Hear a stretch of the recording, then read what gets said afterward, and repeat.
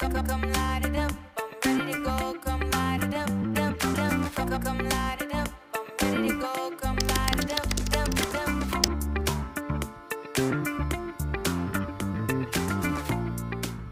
So hi everybody, my name is Dan O'Riordan. I've worked 6 years for Capgemini. I started out my journey at Capgemini working for the financial services, and a lot of the work I did was application modernization. Do you do a lift and a shift of an application towards the cloud, or has a business value where you look to refactor it into a set of microservices? And then I joined the insights and data, particularly the AI and data engineering part of Capgemini. So I have global responsibility on everything to do with platform. So when I was preparing this chat, right, I decided to take this picture, right? So I went a bit crazy on DALL-E, on OpenAI. And there were 2 points. So firstly, I do a lot of snowboarding. I've been snowboarding over 25 years. I've broken knees, broken ribs. And I've noticed over the last couple of years in the Alps that the quality of the snow is really deteriorating. And you can actually see it with your own eyes. The second reason why I chose this photograph was a couple of weeks ago, I was skiing and snowboarding with my son. And I wanted a cool photograph of myself on a snowboard, right? So I asked my son, I said, Jack, can you take a picture of me on the snowboard? And as he's taking the photograph, he lifts his head above the camera and he says, Dad, you know who you remind me of? And I said, no, who do I remind you of? And he said, you remind me of a big fat polar bear. And I'm still paying for this kid's education, so I might have to reconsider that. On a serious note, on the emissions, data is absolutely key. Okay. So I think more so in Europe, right? I've spoken to people around the regulations around emissions, and what is the umbrella term we use is environmental, social, and governance. Now, if we look at this environmental ESG, it covers things like water wastage, green energy, carbon emissions, greenhouse gases, right? So that's the umbrella term. I'm going to kind of concentrate more on how we use data for things like emissions. And in terms of regulations, right, we have something called the Greenhouse Gas Protocol. And that's defined emissions across 3 scopes. And when I define these 3 scopes, you'll see later in the presentation how important these 3 scopes are and the challenge facing organizations to actually extract ESG relevant data across these scopes. So scope 1 is what we call direct emission scope. That's everything to do with your own organization, what I call your own house, within the 4 walls of your organization. So that you can build a strategy to get control of that sort of data. Scope 2 is more the direct services you use. For example, your electricity supplier, your cloud service provider. Even if, for example, you're using IT services from Capgemini, the ESG data from your system integrator is scope 2. Now, scope 3 gets even more complicated, right? So that looks at things like supply chain. You could be a manufacturer of a mobile phone. The supplier is bringing providing the batteries for your mobile phone. That's what we call upstream scope 3 emissions, and you will be responsible for reporting on that. And downstream could be things like what are your processes around end of life for those mobile phones. So that's kind of giving what the 3 scopes are, right? And we'll kind of delve into how data mesh and data products are actually key for an organization to organize their data strategy. So I can't emphasize this enough. The regulations are beginning to start, right? And we had a similar thing with financial services. So I worked in the financial services sector, and a lot of organizations, they knew GDPR was coming, PII was coming, but they kind of kicked it down the road, and they said, no, it'll be fine. And then when it got too late, the financial services, banks and insurance companies, the actual penalties and fines started to come in.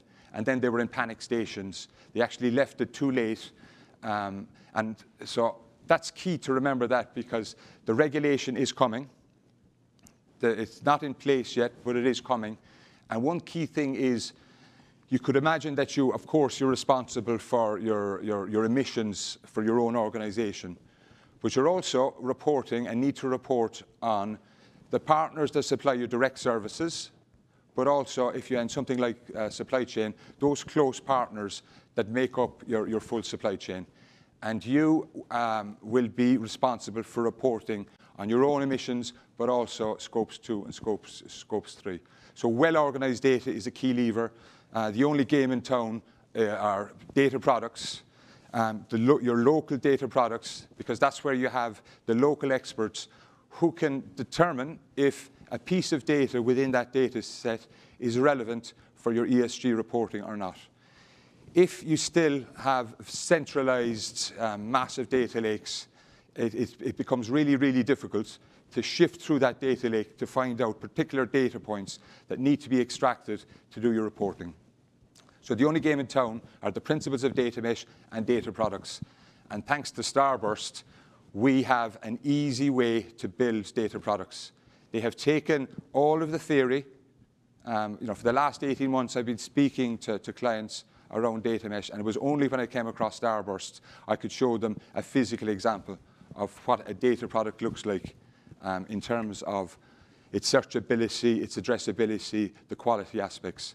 So what we're proposing here to help with ESG is where there are relevant ESG data points, they need to be surfaced at the base level, at your foundation level, and then aggregators of data products help you to build up so that you can get a handle on this data. So the Capgemini Research Institute, they did a survey. It was called Data for Net Zero. They interviewed 900 organizations across all industries. And these 900 organizations, they had set net zero targets, plans to reduce their emissions. But what we noticed, right, in the survey is a lot of organizations are looking at this reporting and getting a handle on their emission data as being a chore. What they need to look at, they need to do kind of a shift and look at it and say, when we get a handle and we look at, let's say, our baseline emissions, getting an understanding of these emissions and then looking at our existing business processes, identifying where the carbon-intensive activities are in those processes, and then actually streamlining them, okay? Because what you want, right, is to start taking this emissions data, integrating it with your processes, and future-proofing yourself, predicting and prescribing business outcomes. Because the shift, even the consumer sentiment around choosing to shop or to prefer organizations that are really, really conscious and aware and really proactive on how they regulate their emissions is absolutely key. Here is another page from the report, and this was kind of a little bit surprising for me, right? So of the 900 organizations that have set their net zero targets, 85% say they do embed emissions data in their decision-making processing. But when we actually looked at it closer, they're looking at it really more for reporting, okay? But they're not looking at improving the processes for future-proofing their business, looking at what the business outcomes would be with decisions being made by using this data. So at Capgemini, we've built a portfolio of offerings around this because we take it really, really seriously. There's 3 entry points, really. So the first entry point is what we call data strategy for net zero. So that's really kind of more details on what I'm talking about here today. Do you have a data estate modernization strategy? Are you worried maybe about the recession, right? So maybe you want to put that on hold, but you still want to move forward by actually breaking your data estate and organizing it locally through data products. So what's the strategy around that? So we have offerings around that. And we're working very closely with Starburst to take their Pathfinder and add some of the methodologies that come from Capgemini Invent, things like Lighthouse, to really improve that data strategy for net zero piece. The second piece is we have something that we call the Sustainability Data Hub. What we're looking at is what are the data models, because we've hired lots of experts in this field that are looking at what the data models are, that we can help an organization to kind of identify where in the organization these data models fit. And the third piece is the same as you have, let's say, financial reporting. Every organization is very familiar with the rules of financial reporting. What's coming with the regulations will be your ESG reporting and on your performance. How well are you as an organization in planning and strategizing, reducing your carbon emissions? And that will require certain different, it will require a certain changes within your organization. So what does that look like? How can we help with more the business side of it when it comes to things like the insights and performance measurement? We've got the experts who have that domain experience in this area to help. So when I got interested in Starburst, right, I looked at Starburst, right, as being data virtualization. I didn't see what they had actually done. So they'd taken the open source Trino, but what they did was they really improved by putting that data product experience engine at the top. Now, there are two ways you can build a data product, okay? There is what I call the traditional way, right? You ingest data, you hire some data engineers, they write some Python or some Scala, it runs on a Spark engine, and it ends up in some cloud data warehouse or in some S3 bucket, okay? So at Capgemini, we built a set of accelerators that can help with the infrastructure as code to provision all of the native services that you would have, let's say, on a Microsoft, a Google, or an AWS. But building a data product like that, right, is more complicated. Now, there may be times you need to prepare data. You may need the sophistication of a programming language to prepare that data set, but it is still more complicated. So what we're doing together with Starburst is we're giving two options to build a data product. Option one, you can do the traditional way, do the ingesting, but it is more expensive, it is more time consuming. Number two, use the federated SQL engine from Starburst. And that SQL engine is not just a query engine, it can also help you doing data discovery and actually writing to your cloud data warehouse. For example, if you have a migration strategy where you want to migrate some parts of your data estate to something like a Snowflake, the federated query can help with that. But the most important part is if you build a data product using the traditional ETL approach, or you do it with federated query, you have the choice. But the end result is not just a data set within some data warehouse. What you have is a data product with all the characteristics of a data product, the fact you can search for it, the fact that it's discoverable, the fact you can integrate it with it, really easily wrapped, okay? So that journey, right, what we're working on together is the initial methodologies on how do you decide what the data product is you're going to build, right? So that data product canvas where you're asking the questions, because anytime you bring that product thinking, right, you can build a product, but if nobody uses it, then you've just wasted your time. So upfront, using things like data product canvas to actually define what you're going to build. Then doing kind of an ideation, so you decide, okay, let's try and do it, create it with a federated query. That's a lot simpler and a lot more efficient than doing it. And if the federated query works, then you have your data product. and then creating a pipeline, a data factory pipeline, to actually streamline, keep improving agile, lean methodologies. That's what we help with at Capgemini. So here's the scenario. So I talked about scope 1, scope 2, scope 3. So scope 1 I call my house. It's your organization. You're using Starburst. You're working with Capgemini. And we have helped with the methodologies to actually design what you want to build, and the methodologies around how you do it in a really, really efficient way.